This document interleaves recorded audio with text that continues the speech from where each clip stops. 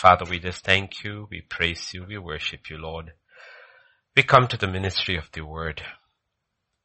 Your word is life. Your word is light. Your word is power. Everything is held together by the power of your word, the word of your power.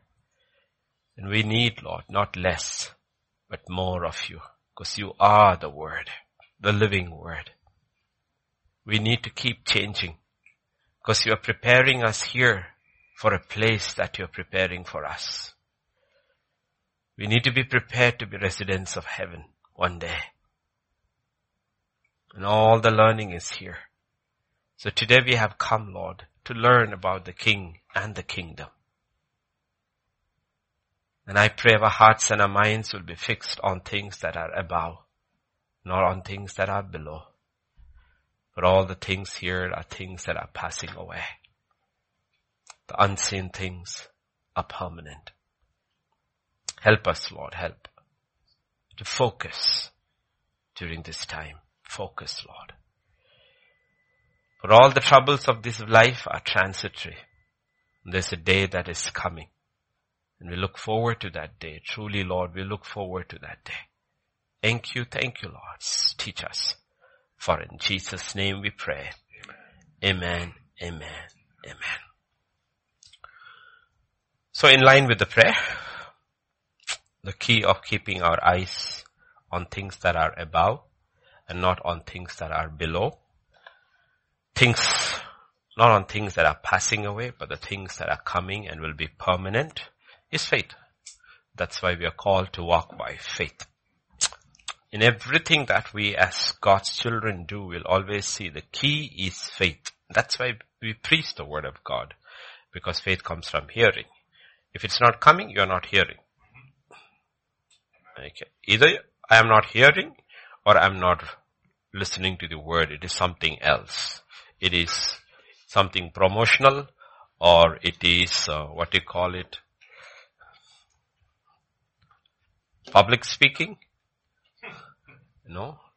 Because faith comes from hearing and hearing the word of God. Okay. Faith comes from hearing the word of God.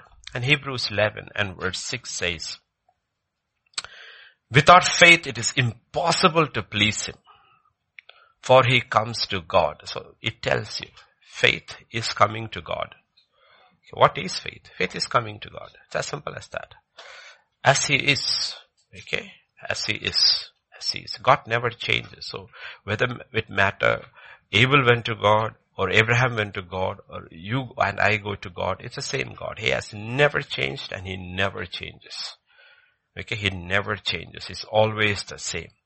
Okay, so faith is going to a person, trusting in a person, believing in a person, and trusting and believing in basically what he says, because that's why God says your yes should be yes and your no should be no, meaning a person is only worth what he says, what his word is, and God is only worth what he says, and that's why the Bible says the word is forever settled in the heavens. It's forever settled. That's why he has magnified his word above all his name. Why did he say all his name? Because many will come in his name and say, he said this. But then when you look at it, he said it, then it did not happen in my life. And then when you look into the word, it did not agree with what he said. That's why we are said not to despise prophecies, but to test every prophecy. Okay, everything has to be tested. Did God really say it? Does it agree with the word of God?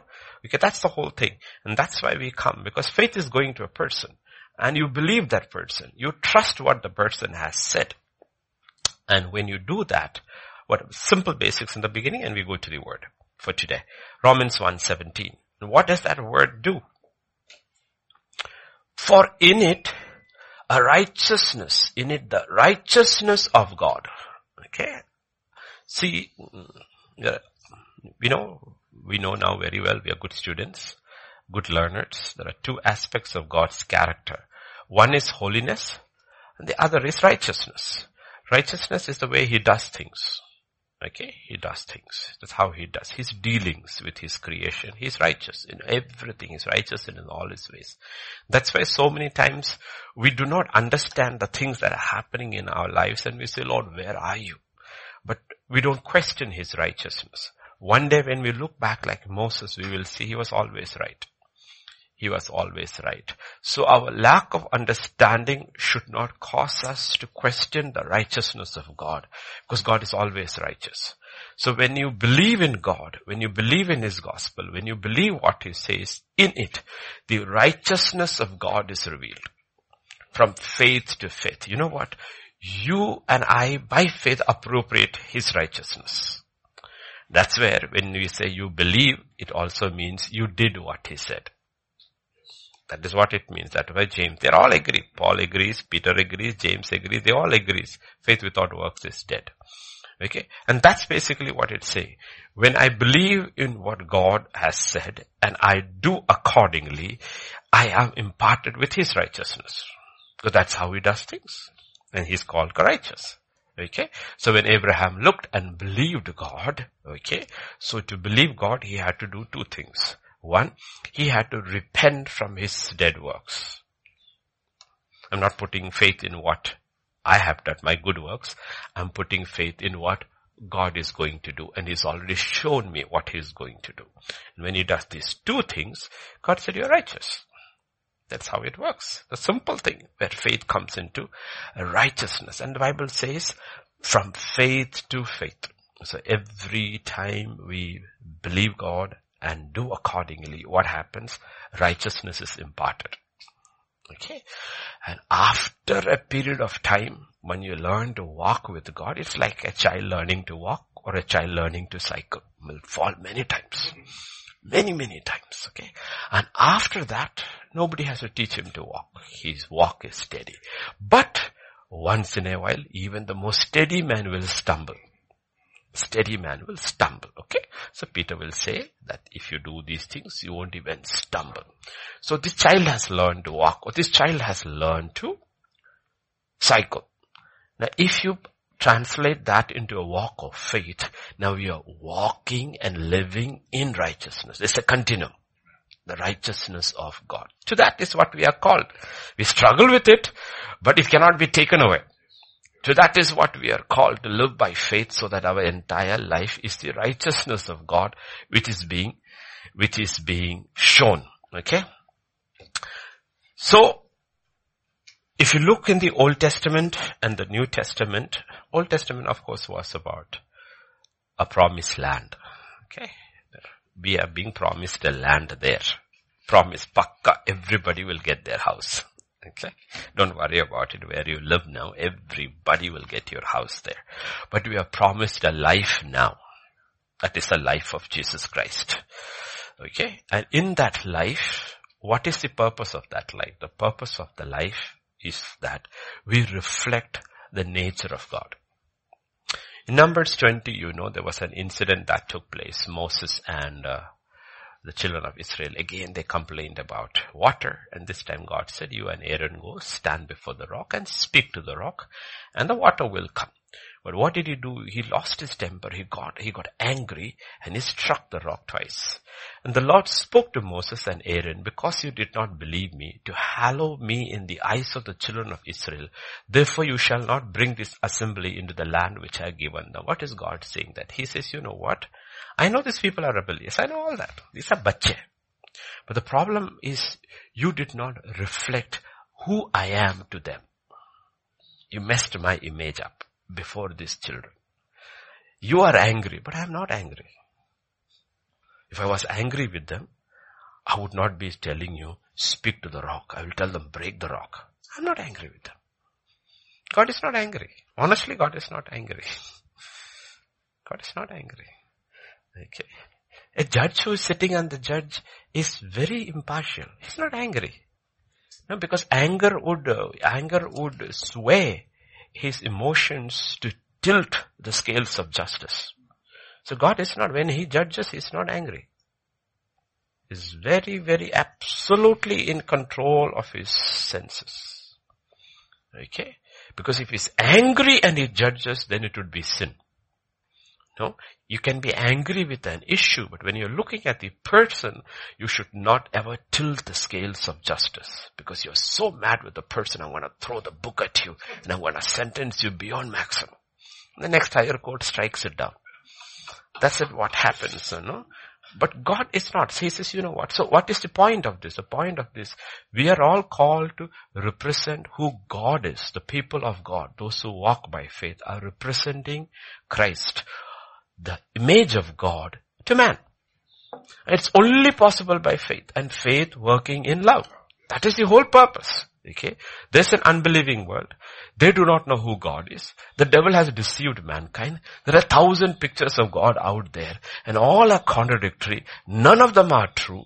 Okay? None of them are true. And law is given to Moses. Moses is the only one they know who represents God to them. And he says, you and Aaron, you two are the guy. You are like God to Aaron.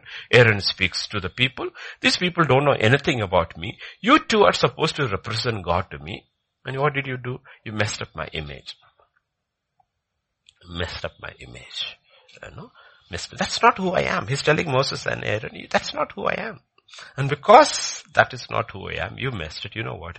You cannot lead them into the promised land. You cannot lead them into the promised land. So okay. So at Kadesh, that place, he lost it. Okay. He messed up. So like I said, what does faith do? Faith is basically reflecting the life of God. And the ultimate purpose of faith is that promised life. I have come to give you life, and life in abundance. That's why all these instructions we've been learning previous weeks, from Paul to Titus, Paul writing to Timothy, Titus, all these letters, and all categories of people in the church need to be instructed. There isn't much told about this is what to teach the children, because that is left to the parents. You see, there was never a concept about Sunday school in the kingdom of God. It's not bad, it is good. Because they come to church, it is good. Let them have Sunday school where they learn about Christ in terms which they understand. But there was never anything called Sunday school, because the parents were called to model the life of God, and the children learned from example. That was the whole purpose. But if you look, everybody was to be taught. Taught what? What are we learning? Like I said, this church is a classroom. What are we being instructed? One textbook. What does a textbook reveal? The knowledge of God. Who is God? Okay. If we do not know who is God, how do we imitate Him? That is the entire teaching of the church. Once you are saved, the entire teaching is about who is God, how does God do things, how does God think, how does God talk, how does God behave. Why? Because one day for eternity you're going to live with Him. So making us comfortable for that life, to fit into that life. Okay, so suddenly when we are born again and the teaching starts and people come from the world into the church, they will see it's a strange place, because the teaching is contrary to what is happening. There will be a lot of areas that agree, because everybody likes righteousness and integrity and all, as long as it benefits them. Okay, so it's not that people are against these things, because that's why God is so against hypocrisy. Because hypocrisy is that I like it when it benefits me, but I break it when it does not. Okay, that is hypocrisy. And God is not a hypocrite, and He does not want us to be hypocrites. He says, I understand you came from the world, you're double-minded, and I'm changing you. That is why as we learn and keep on studying, we'll have to keep on repenting and keep on changing towards what God is. So we saw old men have to be taught, old women have to be taught, young men have to be taught, young women have to be taught. And the thing is that we can sit comfortably in the church only when we do not know the Word of God.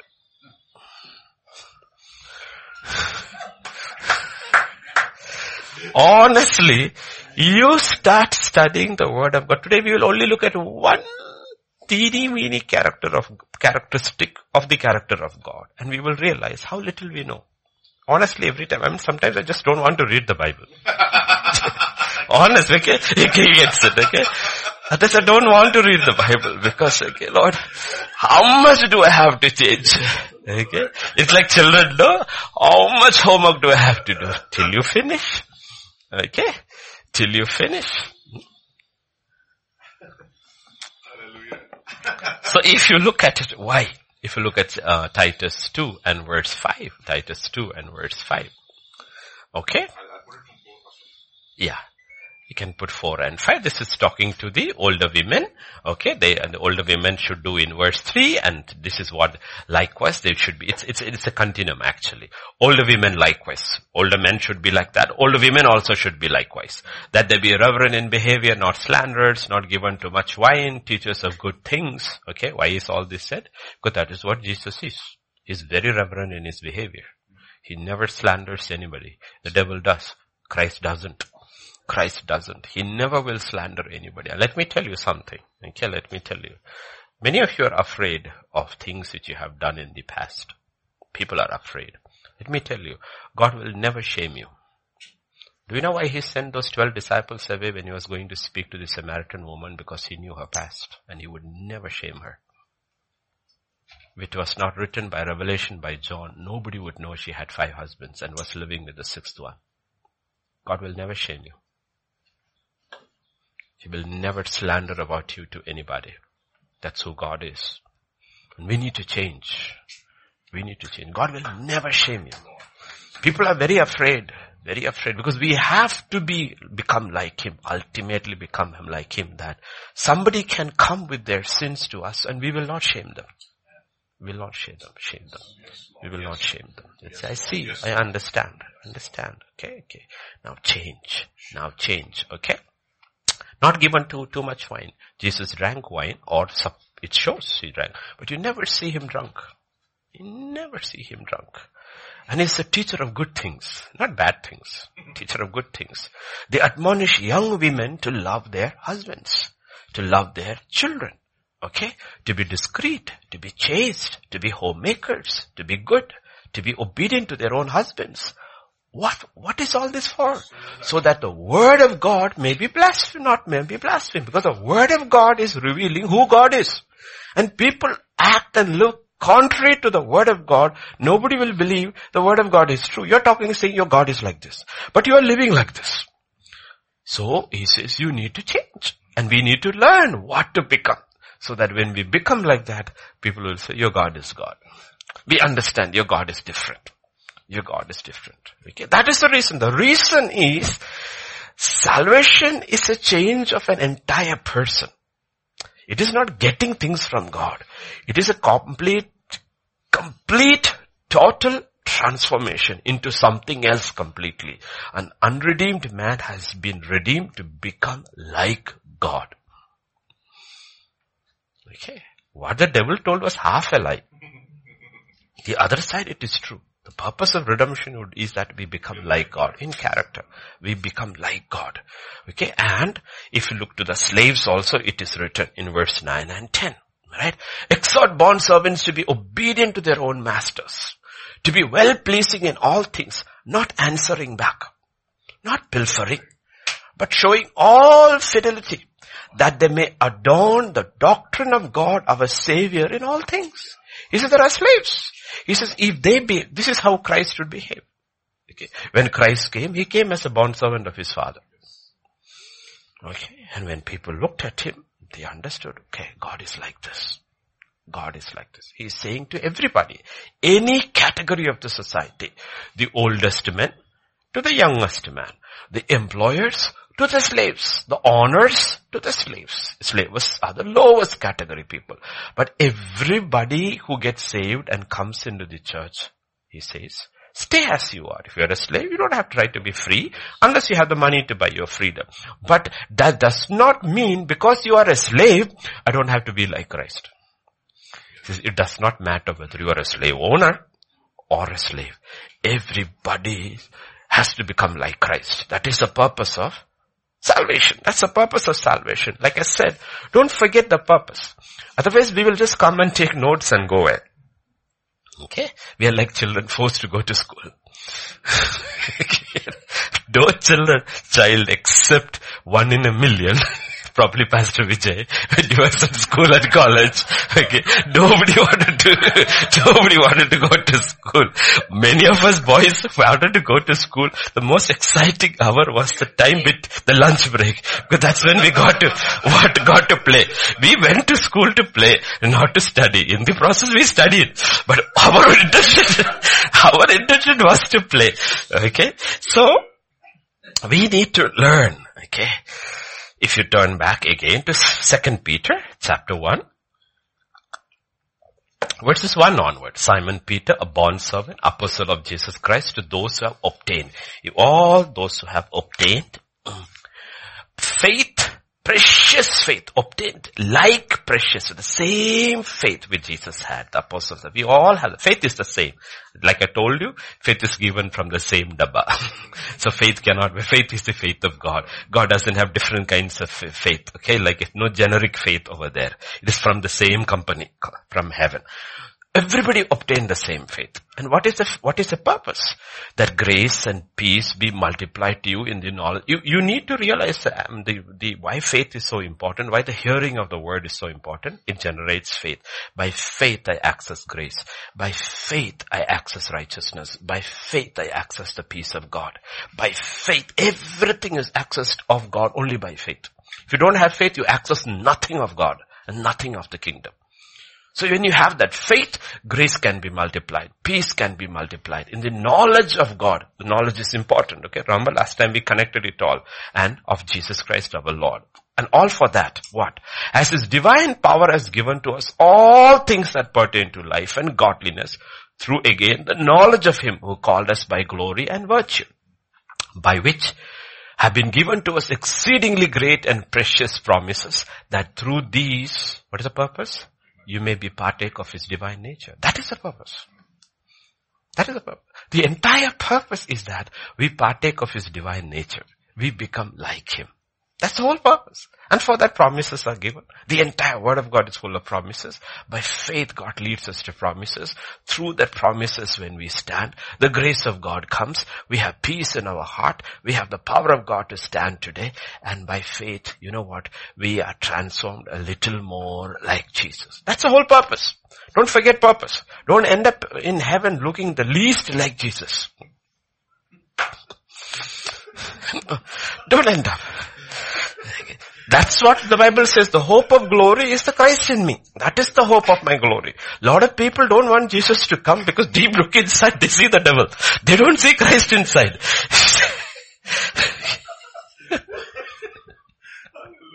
Okay. And we are not supposed to look like that. Okay. So again, it is the purpose of faith. It is not enough we just have faith. We have to keep on adding to faith. So verse 5 onwards will say, this is what we know it. So what? With diligence. Also for this very reason. What is the very reason? That we partake of the divine nature of God and escape the corruption that is in the world. We don't become like a carnal worldly man. We become a more godly man or woman in the image of Christ. We have to keep on adding what? Add to your faith virtue. Add to your faith knowledge.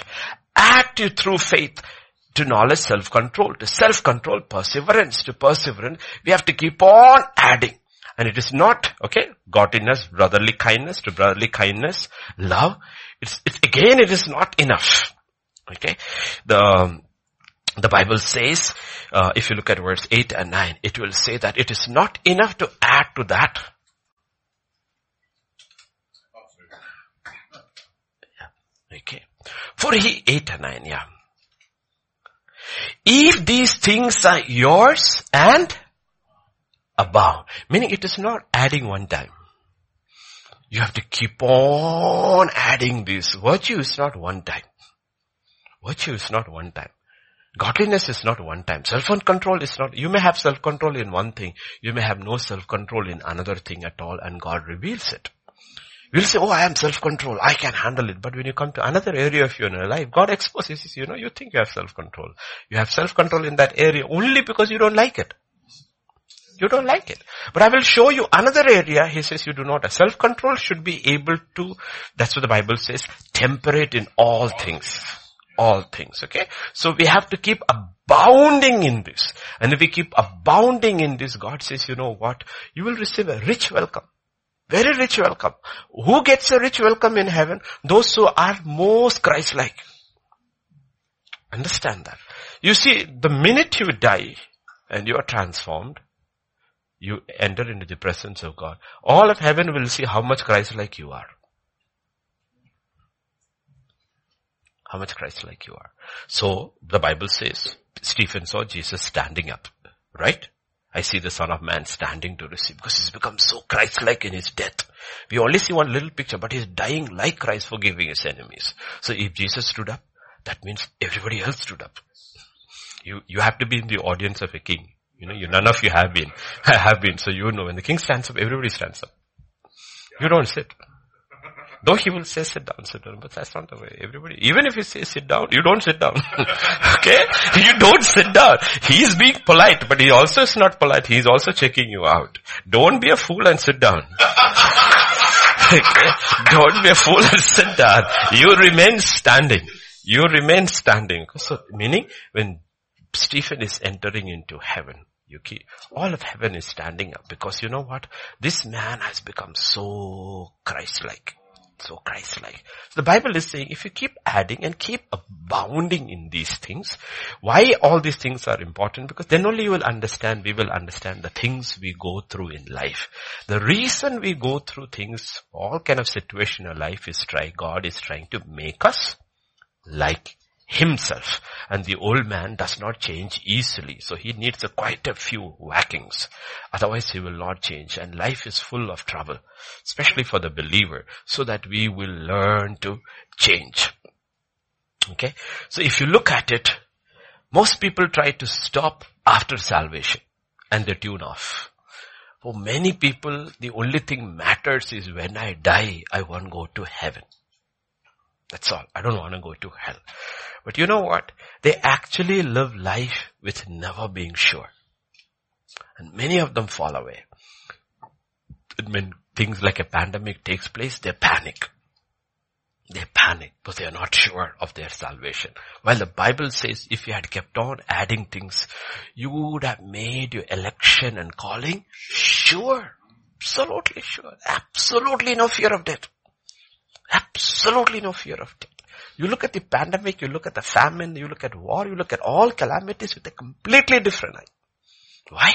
You are absolutely sure of where you are going. How are you sure? Because you kept on adding things to faith. By faith, you kept on adding different things to faith. And you will see Paul, Peter, James, they all say the same thing. Okay, everybody says the same thing. So they are not denying, they are not talking about salvation based on works, but they're talking about the works of faith. And that work is not there, your faith is dead. Okay, so in its simplest definition, faith is what makes us like Christ. Okay, like Christ. If faith does not make us like Christ, then it is not genuine faith. It is not genuine faith. The purpose of faith, we are called to live by faith. 3 times God says, we know Romans 1:17, Galatians 3:11 and Hebrews 10:38. Now 3 times God says, my righteous shall live by faith, righteous shall live by. Why does he want us to live by faith? So that we would represent him on earth. His image. Okay. In John chapter 1, verse 17 and 18, this is what the Bible says. For John 1, 17 and 18. Law was given through Moses, but grace and truth came through Jesus Christ. The problem was, law was given through Moses, but even the man, godly man, humble man, to whom God spoke face to face, who sat in God's presence many times, received the entire law, broke the image of God. Even he could not reflect properly who God is. So Jesus came, full of truth, full of grace and full of truth. Who is Jesus? He's the very image of God. What does the Bible says? No one has seen God at any time. The only begotten who is in the bosom of the Father, he has declared him. So when you read scripture, believe this. You read the book of Revelation, you recall all these things. Nobody has seen God. Nobody has seen God. If any man has seen God, it was Christ they saw. Nobody has seen God. So when you hear people on YouTube saying, I saw God and God spoke to me, he came to me and Jesus was sitting with him, don't believe them. Nobody has seen God. There's a time when everybody will see God. The time hasn't come yet. Time hasn't come yet. Nobody has seen God. The only one who has seen God, actually known God, is Jesus. Because Jesus came from the very bosom of the Father. And why did he come? One of the purpose he came is to declare. You see, we have 1,000 preachers, Jesus is saying. The Pharisees, the Sadducees, the Levites, the scribes, the lawyers, everybody is there. They are misrepresenting me. This is not who I am. I have come to show you the Father. Come to show you the Father. To reveal. He has declared what? Him. How did he declare him? With his very life. So Philip said, Lord, show us the Father. He says, if you've seen me, you have the Father. I mean, you want a picture? Look, we are not into selfie business, Philip, but character business, I am exactly like my Father. Like Father, like Son. You've seen me, you have seen the Father. Okay? You've seen me? That is the purpose he came. And at the end, when everything is over, what is God doing? He's restoring what he did in the beginning. Like I was, I think, teaching the Nepali church. I said, if you have taken the entire Bible, there are 66 books over there. Right? Genesis 2 chapters, good. Revelation last 2 chapters, good. In between, only trouble. Take 2 chapters off, 2 chapters, take Genesis 1 and 2 off, and Revelation 21, 22 off, you have only misery. Okay? So God is, the rest is all the work of redemption.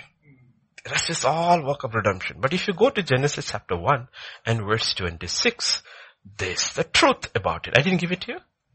Oh, I'm sorry. I missed it. Okay. 126, maybe I missed. Okay. Let us make man in our image. And according to that is what redemption is. What is salvation? God is recreating man in his image and in his likeness. And at the end, when everything is over in Revelation 21, you will have the new creation, one set of people who look like their father, and another set of people in the lake of fire who look like their father. Okay? Everybody in heaven, the angels will look at all God's children and says, like father, like son, like daughter. Everyone in hell will say, like father, like son. I didn't say that. Jesus said, he said, you are of your father, the devil. He said, okay, of a father. So we need to realize what is God doing. Okay? So when you look at faith, don't go by this name and grab, name it, claim it, shame it, these preachers, Don't go by that. If you look at it, we have Dr. Richard sitting over here, okay? Now if you ask him what he is, he's a doctor. But if you put another doctor over here, let us say Dr. David is sitting over here, Dr. Beulah is sitting over there, they're all doctors. Are they the same? No, he's emergency medicine. Meaning if you have an accident, he meets you first.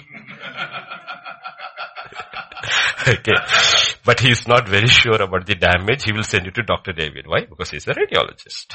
Okay. But on the other hand, if you're carrying, he'll say, go to Dr. Beulah because she's a gynec. So if you see, God made a man, one whole person, the medicine, divided it into different parts and gave it to different people. But there is something else which is called holistic medicine. And people are into that, which is true. Meaning it says, you have to look at your entire body as one being, one whole thing, okay?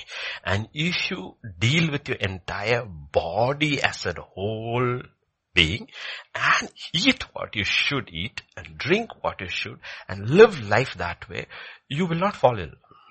You can avoid so many issues in life.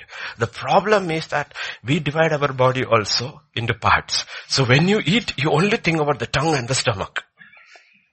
You don't look at how it affects the lungs and the liver and the heart and the brain. You don't. Then when you have something, you go to the specialist. The specialist is not, you see, one of the things I always tell patients, one of the things I always tell people is that, you came out of the hospital, yes, okay, everything is okay, medicine, everything okay. I said, did you listen to the dietitian? We ignore the dietitian, but you don't realize the dietitian is as important because the dietitian is saying what to eat and what not to eat. This is what you should do, this is what you not should do, so that you know what? You don't have to come back here. You don't have to come back here. So we have to, we also shouldn't divide our body into parts. Into our parts. Okay, we are more like an automobile mechanic. One part change, put another part over there. God, God says no. You are a whole being. Whole being. You know? Whole. Okay? Whole being. Okay? Because you know what? Many of the things which we eat affects our mind. Affects our mind. You know? There are foods which we should eat and foods which we shouldn't eat. Certain foods we shouldn't eat. Everybody talks about, wow, take the list of the Nobel laureates in the world. Most of them are not vegetarian, they're Jews.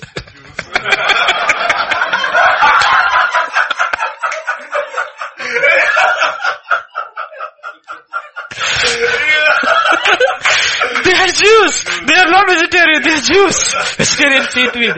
Why are they Jews? Why are the smartest people, even if they're not Nobel laureates, the smartest people in the world, whether it is in banking or any sector, most of them are Jews. You know why? Because they were given by God what to eat and what not to eat. How to live. You read the first 5 books of Bible, the instructions given to Israel touch every aspect of your life. Every aspect of your life. There's nothing that is untouched. And those who followed it became very successful. Why? Because God did not divide us into parts. He said you are one being. One being. One holistic being. So, when you and I study the Word of God and we talk about faith, faith should touch every aspect of our being. Otherwise we are missing on it. Because that's where I have issue. I'm not saying everything they say is per se wrong. But I have an issue with their teaching. It's about just grabbing things from God and leaving God after that. It is not that. Faith is not that. Faith touches our entire, it should touch our entire so that, our being so that it works in unity. Works in unity, right? How? When all the parts of a car work well. Work well, no? How smooth to drive. But if there is something, even if the gears gnashing, no? You feel like hell, the believers. Why? Because they know there is gnashing of teeth there. And you have that sound in your car. Okay, this is what it is going to sound like over there. You don't want that. Okay? You don't want that. In the same way, imagine your whole body is. Okay, now Pranit is sitting inside. Why is he sitting inside? Because he is going through physiotherapy. So his trainer made him put through a whole series of exercising. So his body is reacting. Body is reacting. Okay. So you need to realize God wants us to the whole thing. And first time we receive something from God and receive it by faith, our body will react. Our mind will react. Because the mind doesn't like these things. The carnal mind, accept that. All of us, doesn't matter how sanctified we are, still have a part of our mind which is still carnal. And that carnal part of our mind is in an enmity with God. Our body anyway is in enmity with God. Okay?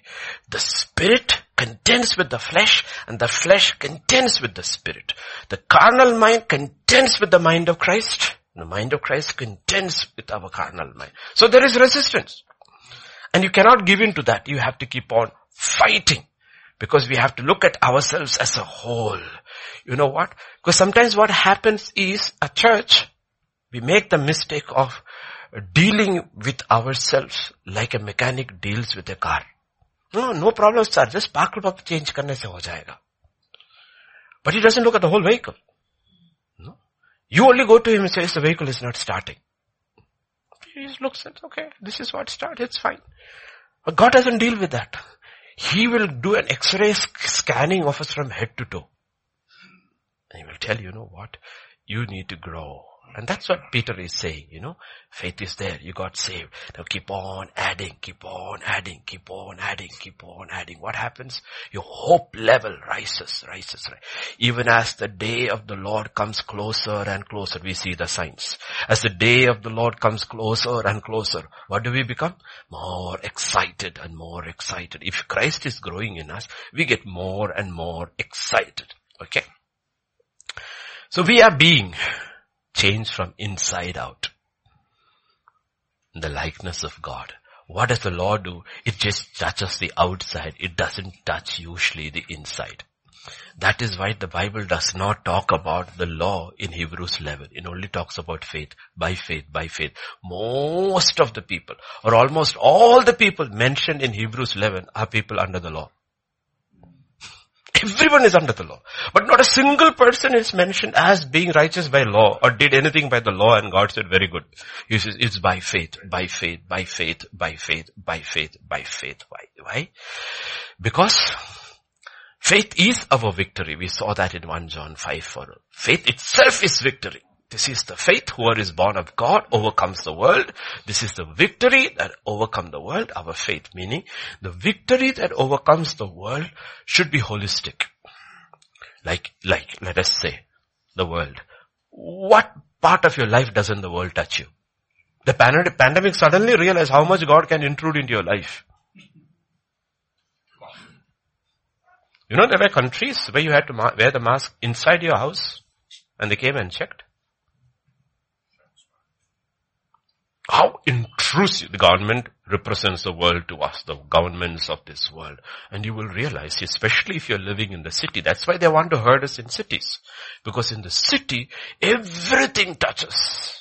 Everything in our life. There's nothing untouched. Your water, your electricity, your house, the colony you live in. Everything is touched. You can't grow anything. You have to buy it. And everything is licensed and controlled by the system. So your world touches everything. And God says, it's a way of thinking. It's a way of acting. I'm not saying all the ways of the world are wrong, because then nobody will accept it. But that's not the point. We have to overcome that kind of thinking. Overcome that kind of thinking. And how do you overcome? It's by faith. Faith is a completely different lifestyle, where it accepts whatever agrees with God and refuses whatever agrees with God. And you are willing to pay a price for it. If you are not asked to deny Christ, you will go with it. But if you are asked to deny the life of Christ, you say, I will die. I will die. I will die. So faith will touch everything. Everything. And faith is life. In Galatians 2:20, this is what Paul comes and says. One of Paul's most powerful statements. Right? I am crucified with Christ. Nevertheless, I live. Listen to what he's saying. I mean, it's a loaded sentence. He doesn't say, I'm crucified for Christ. He says, no, I'm crucified with Christ. When he died, I died. I live, yet not I. But Christ lives in me. And the life which I now in the life, I live by the faith of the Son of God, who loved me and gave himself for me. It's a contradiction. He says, I don't live, Christ lives in me. Then he says, Christ doesn't live, I live. Meaning he says, our lives have become identical. And how does it happen? I live by faith. When the pinnacle of faith is that there is no difference between our life and God's life. It has become the same. It has become the same. Then what happens? You represent God's image to the world. That's what we are called. That's what salvation is. To the unsaved. Light and darkness. We represent the very life of God to people. And we have to surrender to the Holy Spirit to that, saying, Lord, make me, Lord, more and more, Lord. Today is a new day. Thank you for the mercy. I want grace to live your life so that by any chance I meet people meet me, any interaction I have with them, they should take a thought in their mind saying that maybe this is what God looks like. This is what God looks like. It is like the little boy, hungry little in tatters, in rags, in a bakery outside. He was looking through the glass and he was looking at the things kept over there. And a man saw him looking. He went inside and looked at what this boy was looking. He bought that one thing and brought it out and said, here, son, eat it. And the boy looked at him and said, sir, are you God?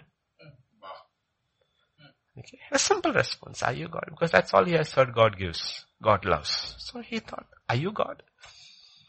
No, are you God? It's a simple thing. Okay. But God is saying, this is who I am.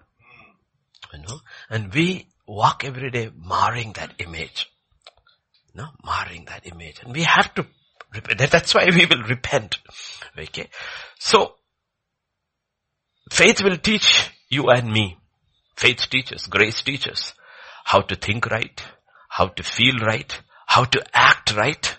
Okay, remember we saw, teach what is in accord to sound doctrine. This is the doctrine of God. This is the doctrine of Christ. Who is God? Who is God? How does he think? How does he talk? If he were to talk, how does he talk? How does he act? If God were to come and live in a human body, how it is he? That's how Jesus lived. So we go back to Titus. And we go to Titus chapter 1 verses 5 to 9. Okay, 5 to 9. For this reason I left you in Crete, that you should set in order the things that are lacking and appoint elders in every city as I commanded you. If a man is blameless, the husband of one wife, having faithful children, not accused of dissipation of insubordination.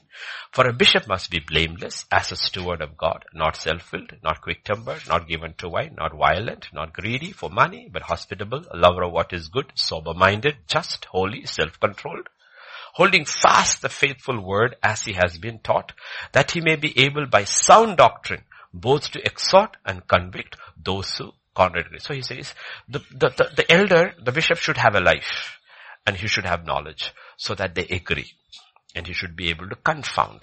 Okay. So we saw in that whole thing, if you look at verse 6 and 7 is telling what he should not be. He should not be this, he should not be this, he should not be this, he should not be this, he should not be this. But when it comes to verse 8, we have to balance both. Sometimes we are so good at not being and we forget to be something else. God is not this and God is this. So we need to have both. Lord, help me not to be this and help me to be this. Like Paul will tell young people, flee youthful lusts and then say, pursue these things. A lot of young people who are struggling with youthful lust, and they really struggle, they really fight, they give a really godly fight. They are not able to overcome it because they are only looking at the negative. They are not pursuing the other things. If you pursue these things, things will lose. Your battle is over. You cannot do one without doing the other. So in 8 is telling what we should be. And you will very, very rarely hear that you are called to be hospitable. The first thing mentioned to be hospitable. Interesting, right? Hospitable. Be hospitable. Okay. We need to understand that is from where the word hospital comes from. It is not for people seeking, it is helping sick people. It is helping strangers. That's why we have the other word, the entire industry built on hospitality. It did not begin in the world, it began in the church. Okay, it began in the church. Let me tell you a story. In the 1900s, in the city called Philadelphia, okay, 1900s, an elderly couple came late in the night. They came to a third-rate motel, and this young clerk was sitting over there. They said, sir, young man, we need a room. Please don't say there is no room. We went to every hotel in the city. Everything is full. We didn't realize there were so many conventions taking place. There's not a single room. Don't refuse us. Please give us a room. He looked at them for some time and said, sir, the only room is my room. But it is not like the hotel rooms, but it is clean. If you're okay with it, I can give you my room because I'm a night clerk. I sleep during the day. So they were very grateful and they both slept the night there. In the morning, they were having breakfast and they called the young man and said, young man, you're too good to be here. Too good to be here. If you will accept our invitation, we want you to be the manager of our hotel. He had no idea. The elderly couple were the Astors. And when they built Astor Waldorf Astoria Hotel in New York City, they made that man the manager. You know why? Because he was just hospitable. He was just hospitable. He didn't know who they were. But he looked at this an elderly couple sitting here and he says, you know what? My room is there. Why don't you go sleep there? I can have, okay? And the Bible talks about that in Hebrews 13 verses 1 and 2. Let brotherly love continue. Do not forget to entertain strangers, for by so doing, some have unwittingly entertained angels. Okay? Now we are not being hospitable to entertain angels, but God says, be hospitable. And the first thing, please understand, like I said, you may never become a pastor or an elder in the church. It's irrelevant. We are talking about what is leadership qualities for eternity. Because there is this leadership coming in eternity, first 1,000 years, who will reign with Jesus. And the question is, Lord, how are you going to choose? God says, one thing is, are you hospitable? Things you will never learn in a secular institution. You never learn. These are things you will never learn anywhere. You'll never learn anywhere. These are things that are never taught in the world. Even in hospitality industry, it's a completely different thing. It is based on money and career. That is not what God is talking about. In the kingdom of God, it's a different thing altogether. You know? So the original meaning of hospitable is to show kindness, to show hospitality to some stranger, somebody who does not have a place primarily. And you need to realize that was how the ancient Christian world was. We will look into Europe and you will see so many huge monasteries and abbeys and all. You know what? That was the only place strangers could knock and find a place to sleep and could be fed. And they were taken care of. And the rule was this: if a stranger, let us say the abbot of an abbey, the head of an abbot, is going on a 7-day fast, and in the middle of the fast a stranger comes and he knocks, the door is opened and he breaks his fast to eat with him, because he thinks to be hospitable to his guest and eat with him is more important than his fast. Okay. They understood the concept, because the streets were all full of thugs and thieves and people never had a safe place. And Christianity understood the concept, because this is the teaching they had in the church. Okay. Now of course our times have changed. We have all kinds of things. But the fundamental meaning never ever changes. Are we a hospitable person? Okay. Okay. Basically, it is to love a stranger. Love a stranger. If you know the story of the Good Samaritan. What is the story of the Good Samaritan? It was a stranger. A man was going from Jerusalem to Jericho. Okay, we will, like Moses, sit there and said, you should have never gone from Jerusalem to Jericho. Now, he's already gone. He's already got beaten. What is the point in giving him a lesson? Okay? Okay. The law kills. What are you going to do? So the priest went away. The Levite went away. The Samaritan went, picked him up, put him in a motel, and paid for it, and said, if it's anything else, when I come back, charge you. And why didn't the innkeeper object? You know why? Because this is not a one-time thing. He knew that man. You know, you could take him for his word. He's a kind man. He's done this before. If he says, I will come back and pay whatever owes it, he knows he will do that. So it was not a one-time thing. The Good Samaritan is a hospitable man. He just took care of a stranger. He always took care of a stranger. Probably he's brought many people like that and said, take care of them. And when I come back, I will pay. The innkeeper, after 2 times, he realized, you know what? This man is trustworthy. He's a generous man. He's a kind man. You know what? You can take him on his word. And the Bible is talking about it. Okay? In Luke chapter 14, 12 to 14, Jesus talks about a principle. Then he also said to him who invited him, when you give a dinner or a supper, do not ask your friends, your brothers, your relatives, nor rich neighbors, lest they also invite you back and you be repaid. We can have celebration. Jesus is not saying when you have a birthday, but he's talking about general principle. He says, you know what? When you want to give a feast, invite the poor, the maimed, the lame, the blind, and you will be blessed, because they cannot repay you. For you shall be repaid at the resurrection of the just. He said, they cannot repay you. That does not mean you will not be repaid. You will be repaid by your God. At the resurrection of the just, you will be repaid. Okay? So Jesus puts hospitality right there at the top. Why? Because that's the nature of God. Like I said, faith needs to have feet and hands. If it doesn't have faith, we are only above our neck. We are full of the knowledge about God. The knowledge has not permeated into our heart. We are not becoming like God. So when Jesus was born, in Luke chapter 2 verse 7. She brought forth her firstborn son, wrapped him up in swaddling clothes, laid him in a manger because, see, the clerk at that hotel was different. He was not hospitable.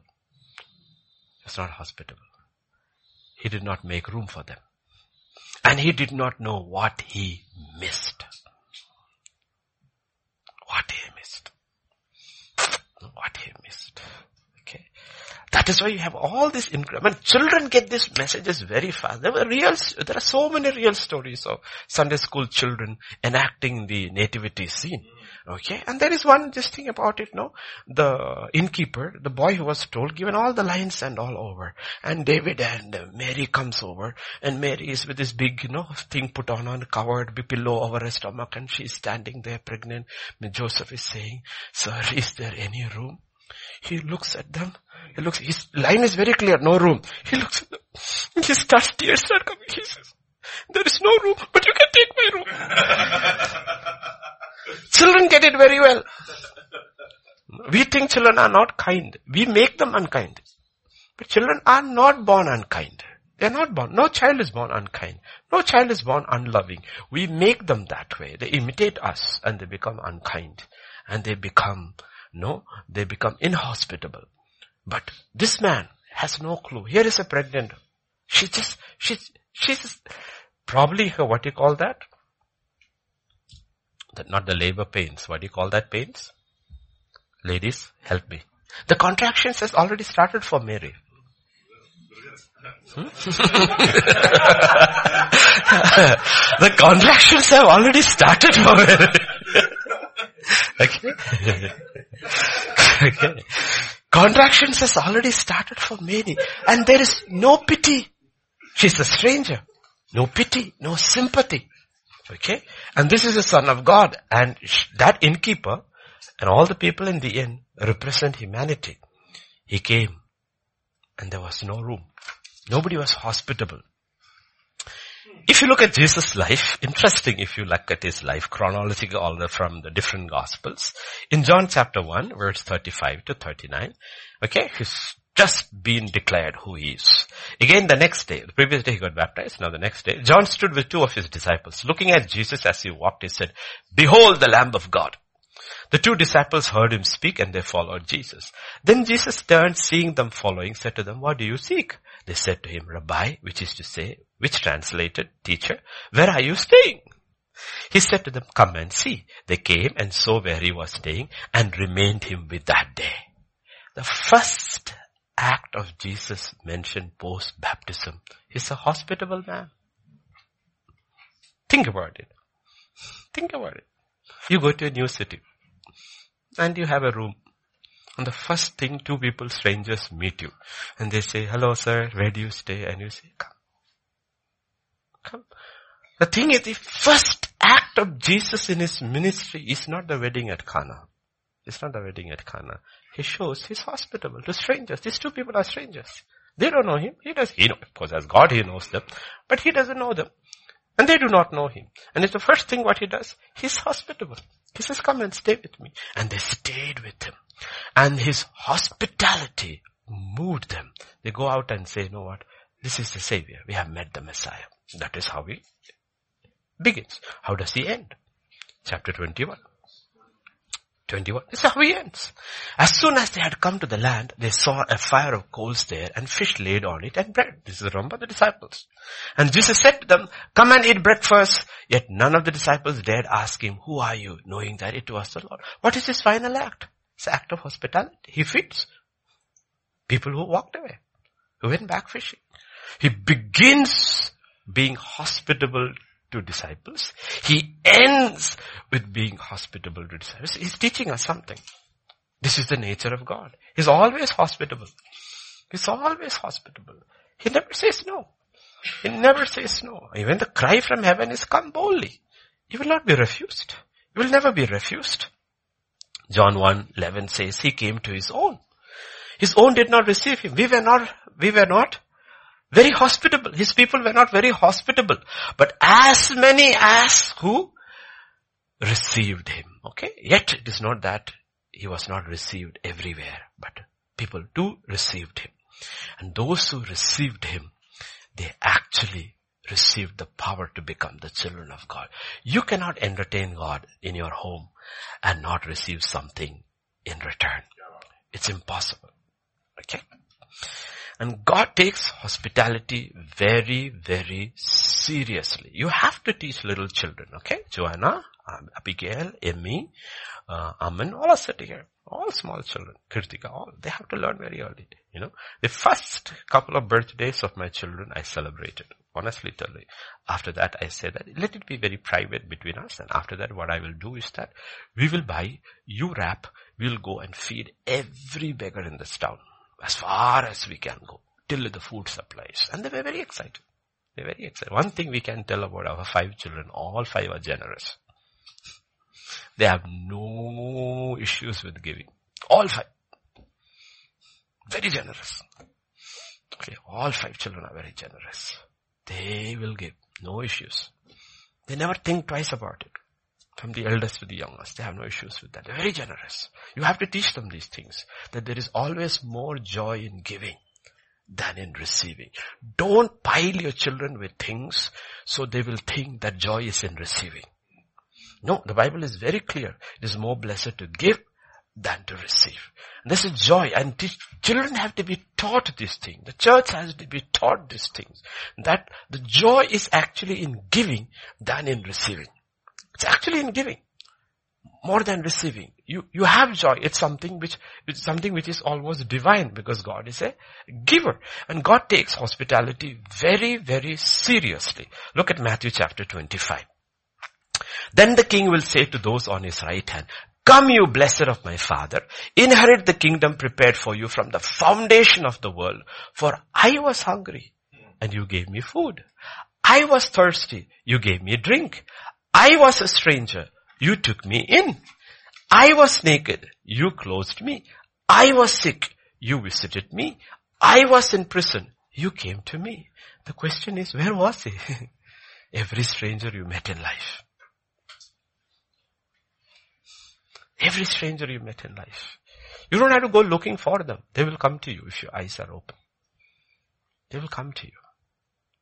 No. The thing is that we are so focused with our life and our problems, we do not have eyes to look around and see. And if our eyes were open, God would show. Why? Because one day the righteous will answer him saying, "Lord, when did we see you hungry and feed you, or thirsty and give you a drink?" What did he say? "When you did to the least of this, you did unto me." So the question is that we have to learn these things. Assuredly I say to you, in as much as you did it to one of the least of these my brethren, you did to me. Okay. And this is how faith flows. Faith flows. The church has, older men have to be taught that because people come into the kingdom of God not knowing many facets about who God is. Older women, younger men, younger women, children. Everybody has to be taught. This is who God is. This is who God is. And you know that in Bethany there was a family. Name is Martha, Mary and Lazarus. And Jesus loved going there. Look at the first thing that is mentioned about them. Now it happened as they went that he entered a certain village, and a certain woman named Martha welcomed him into her house. Okay, we get tough with Martha, but the thing about Martha is that it doesn't say Mary, it says Martha. Martha was a very hospitable lady. She saw a stranger, heard about him, a rabbi, he's a new teacher. Nobody knows he's a Messiah. Please don't misunderstand. They invited him because he was a Messiah. They don't know he's a Messiah. Israel was full of teachers. One teacher, and teachers had their disciples, rabbis and their disciples. Another rabbi has come with his disciples. He looks hungry, please come. Please come. Remember Elisha's widow? Sheer hospitality. What did it lead to? A birth of a son, the resurrection from the dead. Why? Because she was simply hospitable. She saw somebody and said, "A stranger, come." And here is Mary. And she welcomed him into her house. Don't take the position of Jesus and scold Martha. That was only because she was distracted. He did not. But every time you see Martha, Martha is serving. She's a very hospitable lady. And Jesus loved going to their house. In John chapter 11 and verse 5, the Bible says Jesus loved Martha and her sister and Lazarus. No? We want to read Da Vinci Code and that fellow's stupid books and say Jesus loved Mary. No, that's not what the Bible says. The Bible says Jesus loved Martha and her sister. It's not even mentioned. And he loved all three. But Martha is put over first because Mary and Lazarus would not have known Jesus if Martha hadn't opened the home. Opened the home. Okay, you see that through the Bible. Why was there a church in Philippi? Because Aquila and Priscilla compelled Paul, says, come and stay with us and eat in our house. These are strangers. Where did these people meet them? At the riverfront. They were washing clothes. They were going to pray. They had learned from Jesus, you need a secluded place to pray. So here two people are praying and here these ladies are washing clothes and they said, you know what? Why don't you come to your house? Why didn't you come? It started a church. It started a church. And the Bible is full of incidents like this. And Jesus is he loves hospitable people. Jesus loved Martha and his sister and Lazarus. You know, Jesus had to go through many towns and the Bible says so many times he slept in the open. And the simple question is, why did he sleep in the open? Because there was no hospitable house there. Okay. But he knew one thing. If I go to Bethany, I always have food. I always have a place. Always have a place. And what did it lead to for them? Because they were hospitable. They were witnesses of a resurrection. For resurrection. And Mary would be the one who would anoint him for his burial. And if Mary and Magdalene Mary are both the same character, then the story changes completely. Are they both the same? We do not know. The speculation only. We do not know. All why? Because they were hospitable. They were not looking for a miracle. They were not looking for anything. They were just hospitable. In 1 Peter chapter 4 verses 7 and 8. The end of all things is at hand. Therefore be serious and watchful in your prayers. Above all things have fervent love for one another, for love will cover a multitude of sins. And verse 9, be hospitable to one another without grumbling. I mean, what a connection. If I am a preacher, I will not put this together. End of all things is, watch and pray, be sober, and just be hospitable. Have fervent love for one another and be hospitable to one another without grumbling. Why? Why is he saying that? He says, look at the pandemic. The havoc it has created in the world. Because government is controlling the press almost in every country. The press is leaned onto one side. People do not have any clue how people are suffering. People are really suffering. People are really suffering. Suffering, really struggling to make both ends meet. So he says this is a part of history. Famines have come, pestilences have come, wars have come, and through it all there is so much suffering, and suffering in the body of Christ. Don't close your eyes, he says. Be hospitable to one another, because the end of all things is, and what are the signs of the end of all things? These things will increase. In their time, things are really bad. Peter's time, things are really bad. Church historian says when Peter is writing this letter, Paul is already dead. And after Paul was executed, 2 years later, Peter was executed. So he's one of the last apostles left. They're going through terrible times. The church is going through terrible times. And he says, don't close your eyes. Be hospitable to one another.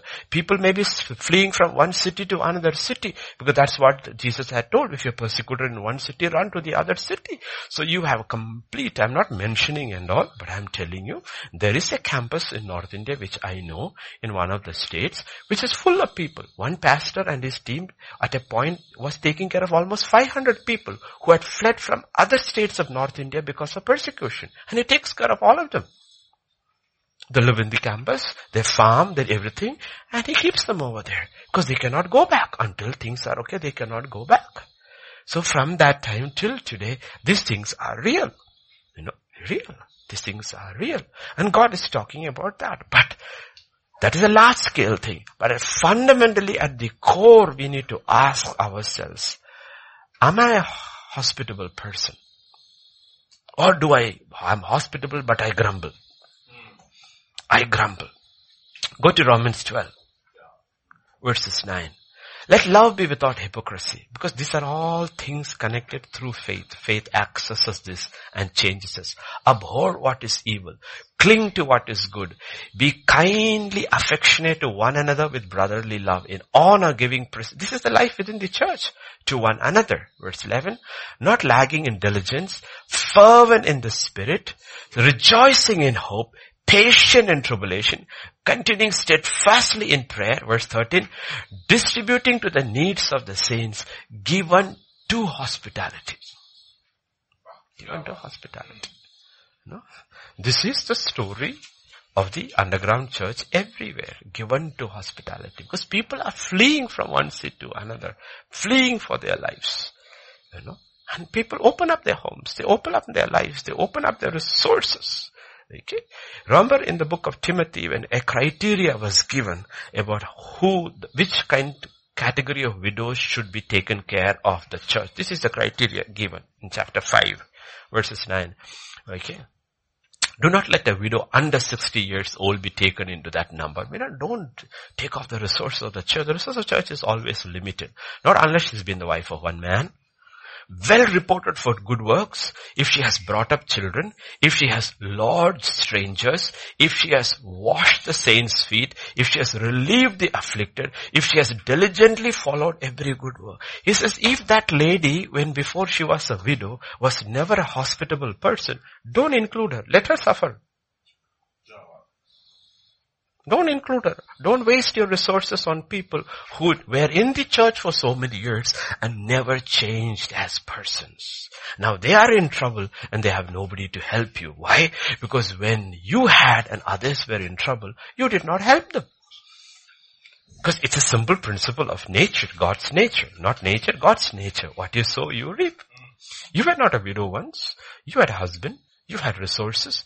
You never took care of anybody. Strangers were there, poor were there, afflicted were there, the saints in the church were there, apostles passed away, preachers passed away. You never offered anybody anything. Now suddenly your husband has died. Husband has died. And now you have no children to take care of you. And you're crying and coming to the church. God says no. God says no. Okay. So this is the goodness and the firmness, the severity of God. But this has to be taught to the church. Remember, there is a law set by God. Don't expect a harvest where you have not sowed. Don't expect a crown in heaven when you have not walked that path on earth. Not walk that path on earth. Don't just don't sit there and daydream. When I go to heaven, I will have all these things. God says, will you? What did you send up to heaven? What did you send up to heaven? Can I count on your works of faith? Okay. It has gone ahead of you. Can I count on it? So that is why the Bible is very, very clear. When you live on earth, let your mind be on things that are above. Eternity is coming. A day of judgment is coming. When every work will be rewarded. God won't be stingy in his rewards at all. He's the most magnanimous, most generous judge you will ever meet. But it will be also absolutely righteous. Okay? We know these stories, right? God sent Elijah to one widow.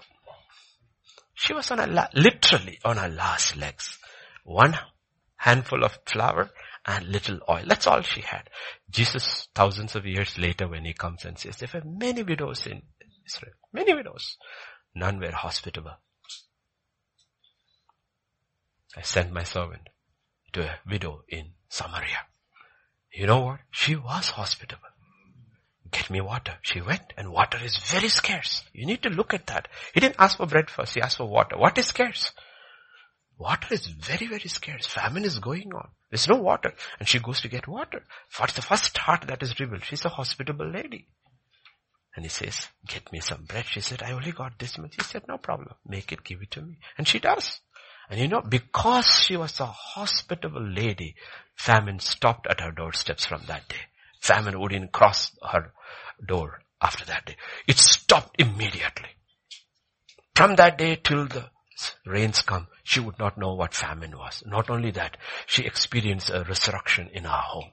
Her child dies and he's brought back to life. All why? Simple thing.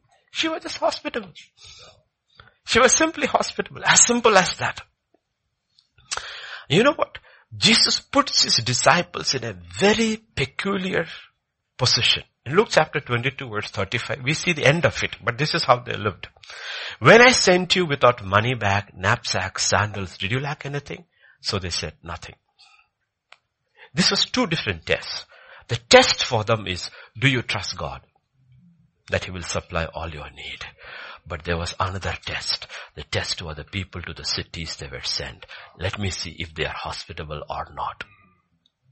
You need to realize the one who is being sent is being tested. Whether you have faith, God will take care of me. The ones to whom they are being sent is being tested. Are you hospitable? Will you entertain a stranger? Entertain. You have to hear the stories of pioneers in this country. I've met many of them. They said, when we first went to places, they would not even allow us to sleep on their verandas. We slept out in the open. And then with the little money went around and rented one small little room. Then that is where, today of course they have big churches and all, and the young, I tell them, what are you jumping there and claiming and naming? Do you have this life? You are sitting there and enjoying over the life of a man. Of a man. They had no, but they were sent. They were sent and they stand by faith. They never left. But it was also a test for the people to whom they were sent. Okay, so we need to realize God is testing us every day. Every day. Because that is how his nature comes out. Okay. In Luke chapter 7, 36 to 38. Luke chapter 36 to 38. Then one Pharisee asked him to eat with him. He went to the Pharisee's house and sat down to eat. And behold, a woman in the city who was a sinner, when she knew that Jesus sat at the table in the Pharisee's house, brought an alabaster flask of fragrant oil. And stood at his feet behind him, weeping. And she began to wash his feet with her tears, wiped them with the hair of her head, and she kissed his feet, anointed them with fragrant oil. We know the story. Immediately Simon says, what kind of a prophet is this? Thinking, if he knew what kind of a woman is this and all that sort.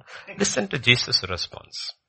He turned to the woman and said to Simon. It's interesting. God doesn't do this. We will say in psychology, make eye contact when you're talking and all. God doesn't do stuff like that.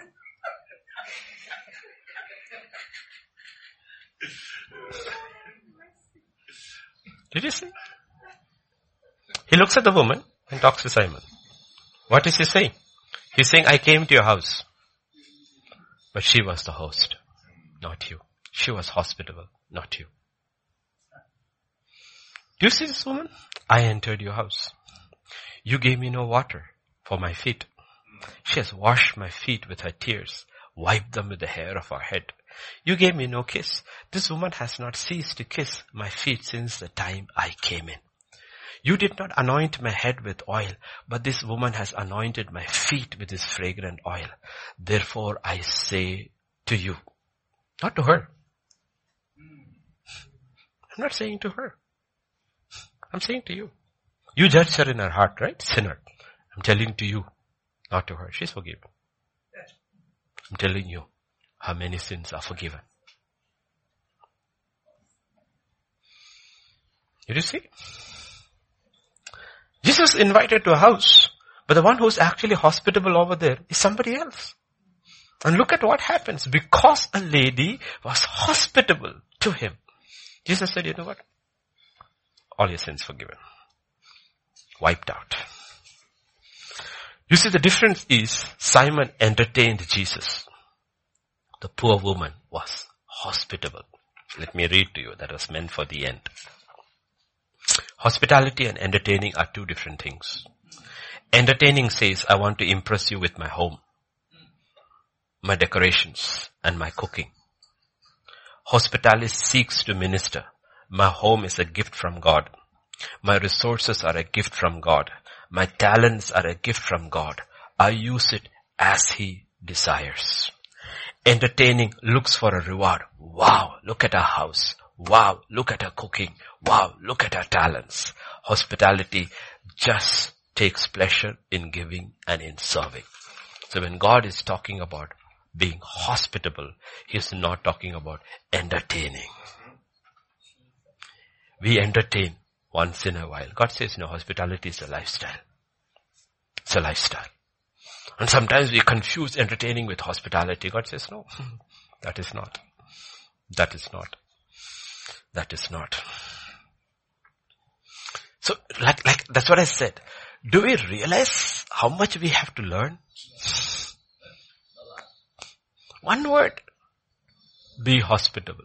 A leader, elder should be hospitable. If we take that hospitable, we will realize, oh my gosh, where do I end? Where do I begin?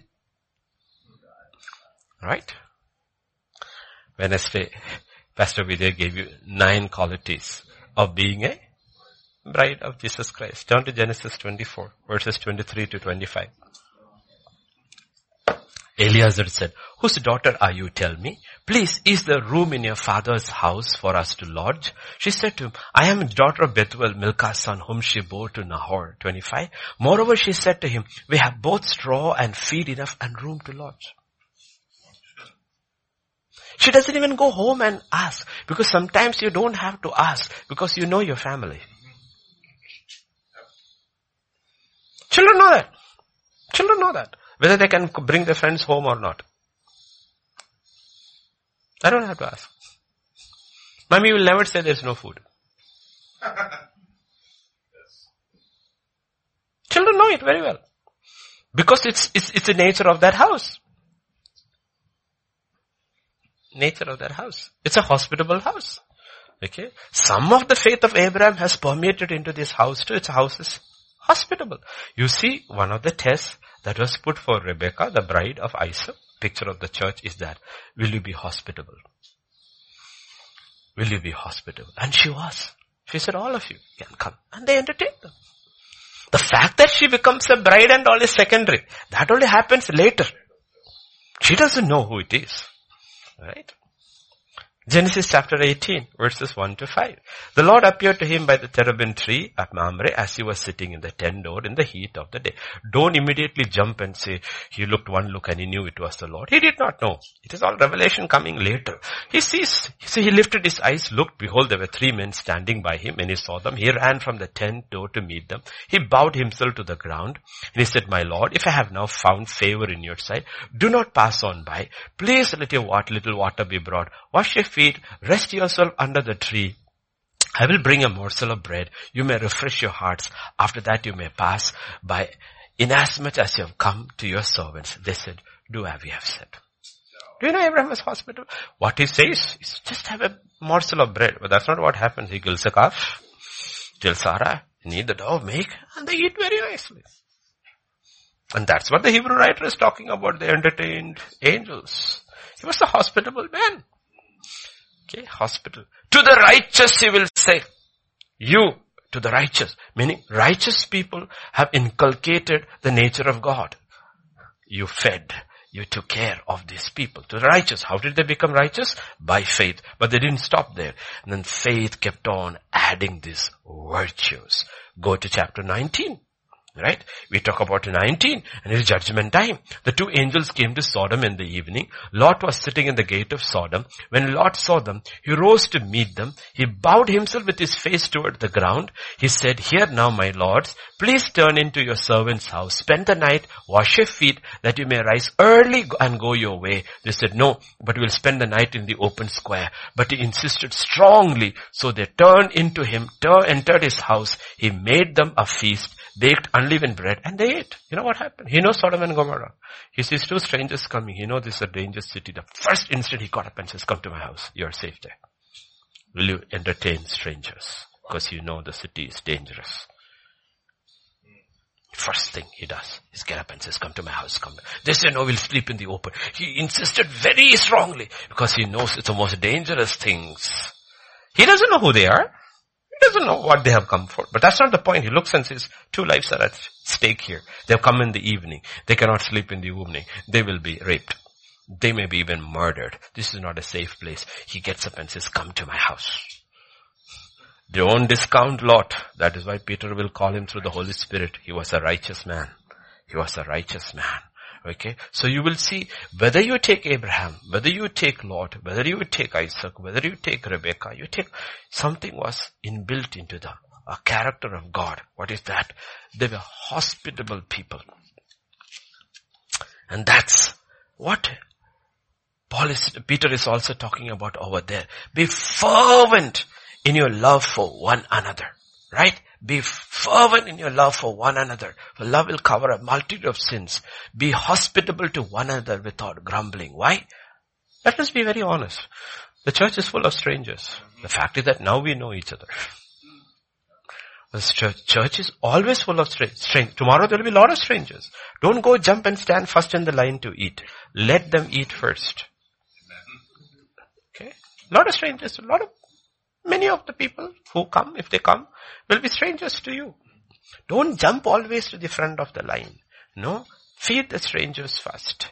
And church will be full of strangers. And if you were open your eyes, you will always see a stranger who needs hospitality, who needs help. And God says, are you open? Are you open? Let me give you a story. It's there. You can check it out on Google. You can check it out. In Canada called Newfoundland, the eastern coast, there's a small city called Gander. I guess maybe whoever named it found geese over there. Male geese is Gander. So maybe there were a lot of geese and he named it Gander. We do not know. Okay? Gander. Its name is Gander. Population 6,500. You know how western cities are. 6,500. And then 9/11 took place. 9/11 took place. You know what happened? We do not know the other things because we are not interested or we do not have access. What happened is flights from all over USS were diverted because it was thinking that terrorists would be in different places hijacking planes. Suddenly in Gander, this small town with 9,500 population, 52 planes had to be redirected to that small airport. 52. And they were said as soon as clearance would come, you will be allowed to take off. Clearance came 2 days later. 6,800 people in 52 planes. Meaning in a single moment, the population of the city doubled. You know what happened with the people? All the schools, all the meeting halls, all the hotels, maybe one or two, all the churches, everything became a lodging area. And they were very careful how they worked it. Families were kept together. Elderly people were kept in homes and not in the schools. And all high school students were given an assignment, compulsory assignment. Till these people go from here, you are assigned to be their guides. For the next 2 days, people were taken on for picnics, to the lake, to the forest, whatever they want to do. One lady who was pregnant was given a room with a family right opposite the emergency care unit. Everything was worked out. Bakeries did not close. They were baking fresh bread for the next 2 days. Everything was taken care of. And the people really had the most wonderful 2 days. You have to see on YouTube there. They're crying. And they're talking about how hospitable that little town was. They just stopped everything and took care of. There is a national emergency in another part of the world. And their people have landed in our town. You know what? We are going to take care of them. And they took care of them until clearance came in. There was not a stranger out on the street. Everybody was homed. And that little town took care of them. And they cooked. They fed them, they entertained them, they took them all around, and 2 days later, when they left, people were crying. You know what happened? In the planes, when they were sitting, the planes, we have only tidbits of the stories. The passengers said, you know what? We will take an offering for this town, for their children, for their high school fees and all. One plane passengers alone collected $40,000. To fund the scholarship for the high school students of this city. This is the culture of the West because it's a Christian culture. It's a Christian culture. They have lost Christ, but they haven't lost much of his culture. And now it's losing very fast. That is why the West was prosperous. The West was not prosperous because of white race, critical race theory and all. It is simply because they took the gospel. The gospel was given to every race. Let us be honest about it. God was not impartial. He gave it to the white man. He gave it to the black man. He gave it to this brown man. Kerala first, 59 AD. Brown man, China. Everywhere the apostles met. Everywhere it went. Okay? But if you look at it, it's a white man who received it. Gospel was the same. The white man received it with all his heart. And he changed. He changed. And God changed those nations. Now they are reverting back to their old ways. Becoming Gentiles. Pagans like they were before. Okay? And so that's what we need to look at. So as we come to the close, Acts chapter 2, 44, 47. Now all who believed were together and had all things in common and sold their possessions and goods and divided them among all as anyone had need. Question is, why do you have to sell? Why do you have to sell? Verse 46. So continuing daily with one accord in the temple, breaking bread from house to house, they ate their food with gladness and simplicity of heart, praising God and having favor with all the people. And the Lord added to the church daily those who were being saved. Okay. You see, ancient people were not like us. Okay. We used to have this little Christian family opposite over this. For them, whenever one construction comes, they take their little shanty and they move. They don't need a truck or anything. Okay. One push cart, their whole belongings go. They will move to the next open plot. They will work there for 1 year. Then they will move. Ancient world was like that. That is why God says if you have 2 coats, give one. Because to have 2 coats was a luxury. If you had 2 coats, you were a rich man. You were a rich man, okay? So, when the gospel came into Jerusalem, and on that day 3,000 were saved, these were Jews from all over the world who had come over there. Many of them did not want to go back. Because you received the gospel, there's no church anywhere. See, when we send our children when they're going, the first thing we tell them is, find a church, or we Google and say, this is a church, go over there, stay in the church. If anybody goes to Bangalore, I will say, go to Zakpunan church. There are many churches over there. I don't know these churches. They need to be big and all this thing. But one thing I know, Zakpunan church is safe. Doctrine wise, you don't have to worry. He will never take you into error. Okay, if you stay there, you are safe. So we always recommend, go here, go here, go here, go here. But in the ancient world, there is no church. No church. There's only one church. Jerusalem. It just started. Only one set of teachers. It's in Jerusalem. There's nobody anywhere else. You know what? People decide to stay back. And when they decide to stay back, the church opened up their homes. The believers who were born again in Jerusalem opened up their homes and said, until you find something, you can stay with us. We'll help you through this process. Okay, help you. That's how the church started. The church started by being very, very hospitable.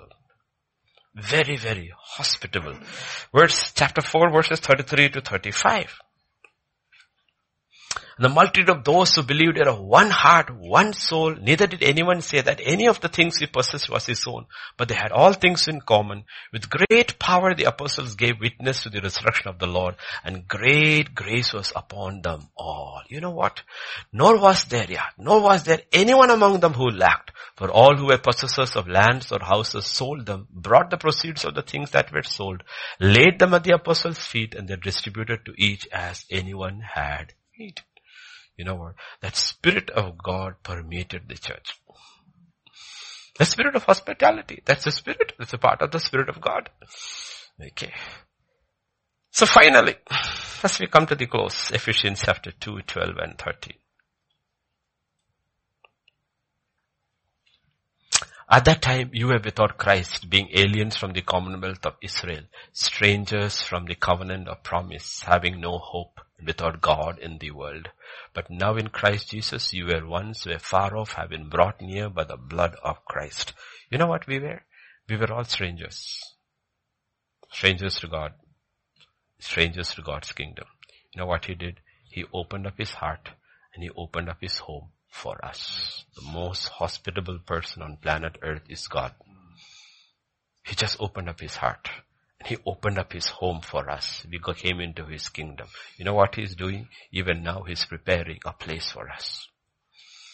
He's preparing a place for us. That is why God says we have to learn these things. Now, of course, we are not living in the ancient world.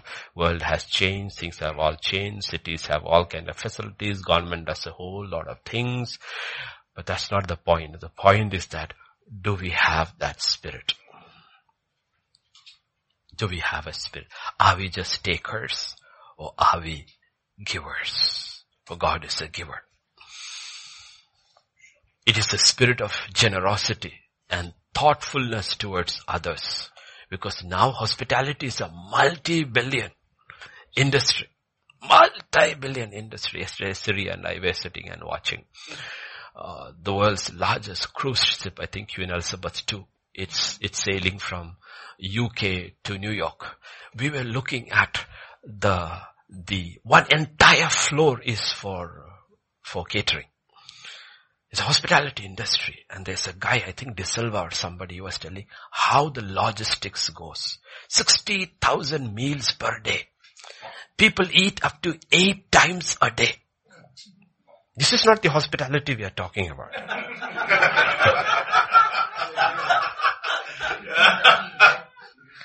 That is why it's an industry. That's an industry. Okay?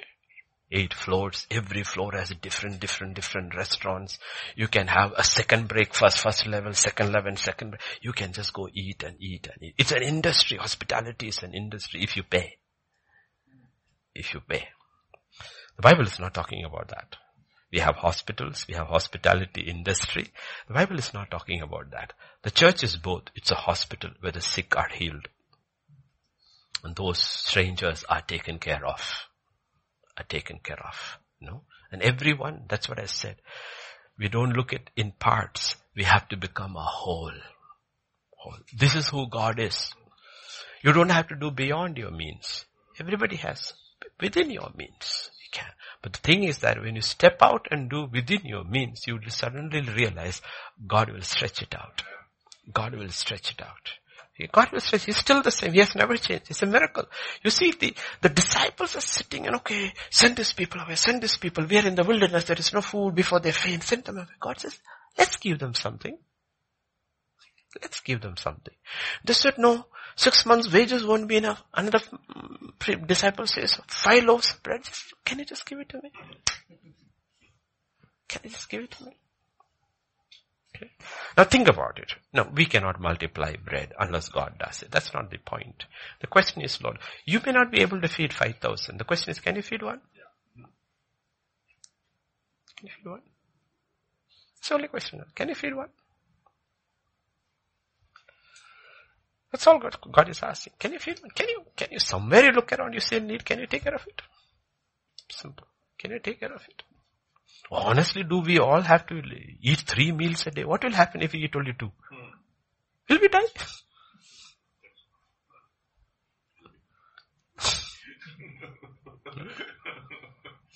That's one of the things which I always liked about Kerala was that when we went to school and college, our tiffin was wrapped in banana leaves. Meaning, on the way you want to give your food to somebody, you could just give the packet to a beggar and go to your college. Dabba, your mother or your house will ask, where is the dabba? But this was very easy. Wrap in a newspaper, take it, and suddenly you see a sick person hungry, you take it. I take it. You eat it. He's happy. Okay. Now think about it. Think about it practically. And if your children does that when they come home, don't scold them. Did you eat your lunch today? No. Again, you have not eaten? No, I just gave it to somebody who did not have. They were just being hospitable. No, thank you, honey. Really appreciate that. They gave. When they give, when the children are giving, don't stop them. Don't stop them. Okay, teach them to be giver because that's who our God is. Like I said, tomorrow we have strangers coming in. Don't stand first in the line to eat. Every pastor's conference, half of them, let me tell you, they come to eat and they are poor. They come to eat and we still feed them. I get mad with them, not because they eat, but because they sleep without listening. But we will never. How many pastors in these years have come to me and said, you should stop feeding them? I said, no, you don't know what God told me 10 years ago, 11 years ago. He said, feed them. Because he said, I will send you the poor pastors. And for many of them, that would be the best meal of their month. And it is true. True. Okay, they're poor. Okay, they're poor. And we fed them. First lockdown, we fed people. Hundreds. One time we fed an entire train of strangers going back to North India. We fed them, all of them. Second lockdown, we are feeding, even till that week, we are feeding the ones outside Gandhi Hospital. We are feeding them. Now we may think we are a small, it does not matter. If you're willing, God will help us. No, nobody has to know about it, but the fact is that the church has to do it. Are these people we know? No, they're all strangers. Will we ever meet them in our life? Probably never. It still does not matter. It does not matter. Why? Because I was a stranger and God loved me. You were a stranger. Don't tell me you were born from your mother's womb as a child of God. No, you were a stranger.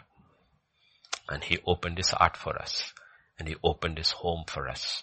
And He gives us every day.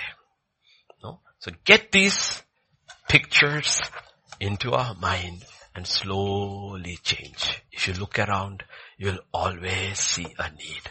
Maybe a very small need. Small need. Children, when your schools actually open and when you go back to your school, look around. Look around. There will be poor friends of yours in your class. You know? For friends in a class. Either they don't bring their tiffin because they don't have, or their tiffin would be I knew friends of mine, their tiffin was very, very simple. Because their parents could not afford to bring all the different items which would be there in it. So you know what? You sit together and you share. You know? It doesn't have to multiply. That is, everybody is all looking at the miracle of multiplication. No, it's a miracle of sharing. Your mother kept 2 pieces of fish for you. Give one. You eat one. That could be the only piece that boy or that girl might be eating that month because their parent may not be able to afford. Okay. Think. You always think about these things, you know what? And your children will grow up different. You know? And they will be always generous. And you know what? God will never ever forsake them. Never ever forsake them. But that's how I grew up. My parents were not born again believers, but they had the Christian ethos. I wake up in my bed, there will be half a dozen kids sleeping on my bed. Not my brothers and sisters. All children of poor villages. Because my father had invested in education, pick them from the village and keep them in his house. My mother used to cook and feed them. Cook and feed them. That's how they were. When I go many, many years ago there to teach in this country, cars breaking on the road, stopping, they're coming and looking at, because I look exactly like my father. They said, are you Mr. James's son? I said, yes. He said, thank you, sir. Thank you, sir. Because of your father, I am what I am today. I was a poor villager's child over there. Your father picked me up because my father took me from the school saying, I need somebody to work in the field. Your father walked and brought me. You kept me in my own house. Today I am. And then I go for the interview. He is the inspector of education. Okay. So many of them like that, no? They were like that. They opened up their homes and they fed them. Let me tell you, when I was in class 3 or 4, 4 of the kids with whom, because my parents were so kind-hearted that they gave the bedroom to me and they slept in the front room. The bedroom was mine. Because why? I had to accommodate all these others. So one end to the other end beds were put. And 4 of the kids with whom I shared my bed when I was 3 or 4 years. You tell me, you know who they were? They were the children of quarry workers. You know? Making the roads. They were workers. They lived in the same house. They ate with me. Showered in the same bathroom. Went to the same school. They never made any distinction. You know, that's what I'm saying. We have become a generation of born-again believers, but we have forgotten our culture as Christians. They were not born again, but they knew the culture. Knew the culture. Okay? We are born again, but we have forgotten the culture. We need to bring this both together and become a whole and say, you know what? We will be that. We will be that. So we grew up like that. So nobody had any issues growing up. We grew up like that. And that's how parents were. They were always giving. They always opened up their homes. It's not that they had much. They hardly had. But house is always open. Always open. People could come, eat and go. Children could come and stay. And they were not rich people. They were not people who could give you anything. They were not. Actually, they could give nothing. And their parents came from the village. They brought some eggs. They brought some rice and all village people. That's all. But it was done. And we need to understand. This is what? Because difficult days are ahead. Tough days are ahead. God may disperse people to different towns and different cities. And you all can be the door of hope and saying. And so people look at you and they will say, maybe God is like them. God is like them. Because that's what God is like. And that's why Moses was judged. God says, Moses, you walked with me. I spoke to you face to face. I gave you the law, but you misrepresented me to a rebellious, ungrateful people. I am still not that God. I am still not that God. I was angry and mad at them that you have to beat the rock. He says, no. I said, speak to the rock. It will still give you what? They're rebellious, so what? Let me say, all of us are such 100% obedient children of God. Did He take care of us today? Did He beat us up? No. He still fed us. He took care of us. And so keep that picture in our minds and say, Lord, change me, Lord, change me. That spirit of being a hospitable person. You look at the child sitting over there. There's a child sitting over there in yellow. Is she treated any different from any other child? I think she has more clothes than most of you. Like scold my wife sometimes. They don't give her too much. You're spoiling her. She's got everything any normal child would have in any normal home. She's got a bedroom of her own. Is she going to be with us forever? No. She will go. Is she going to give us anything back? Nothing. We don't treat them different. We don't treat them different. Yeah, morning I made breakfast for my wife and for her. They both eat the same breakfast. Only she makes demands and said, only once a week I'll give you what you like. Now you're small, you eat what I like. Not what I like, what is good for you. Once or twice a week I make something which is different, which she likes. She wants chili in everything. Karam. No. It's all the same. It doesn't make any difference. We need to understand these things because these things matter not now. These things matter then. Little children onwards, you can practice it. 2 adults can practice it. If one person can touch one life, 10 people can touch 10 lives. 100 people can touch 100 lives. And it doesn't mean all these people need to come to our church. They don't need to come to our church. They would think this is Latin and Greek we preach over there. They don't have to. Let them go to other churches. It's fine. But we touch lives. We don't have to be a big church to make an impact. We just have to be a church which impacts. And I'm telling you, if you look at our size, our actual size and actual resources, we are probably one of the most impactful churches in this city. If you look at our size. We are not 50,000. We are just 100. And half of them orphans, single parents. How many students? How many work? 5 or 6? But the impact we have is big. And that's all we have to do. Trust God. And we want everyone to be that. Everyone to be that. Amen? Amen. Father, we just thank you, Lord. We don't want to be anything different than what you are, O Lord. All we pray is every day, Lord, changes. The head is in heaven, but the body is on earth. The feet and the hands of Jesus are still on earth. The feet that walks through the towns and the cities, goes to places where no man has reached. The hands that still feed, bless, heal, are still on earth. And all of us are called to be part of your feet and your hands, O Lord. Yes, we preach. Yes, we fight powers of darkness. Yet, Father, we will never forget to love and to care for the strangers. So many around who need help. Help us to become a blessing. For you said, for it is more blessed to give than to receive. That spirit of being a hospitable person, Lord. That we won't grudge in our giving. That we would be givers all our life. as you will be all of eternity. For there is no shortage in heaven. You have come full of grace, full of truth. And out of your fullness of grace, we have received great blessing after blessing. And out of the fullness of grace in us, help us to be a blessing to many lives, Lord. And I pray for that for all our churches, everywhere, every pastor, and every church of ours around the world will be known as hospitable places, a place where strangers would be welcome. Thank you, Father, thank you. We commit the rest of the day into thy hands. Be with us, O Lord. For in Jesus' name we pray. Amen, amen, amen.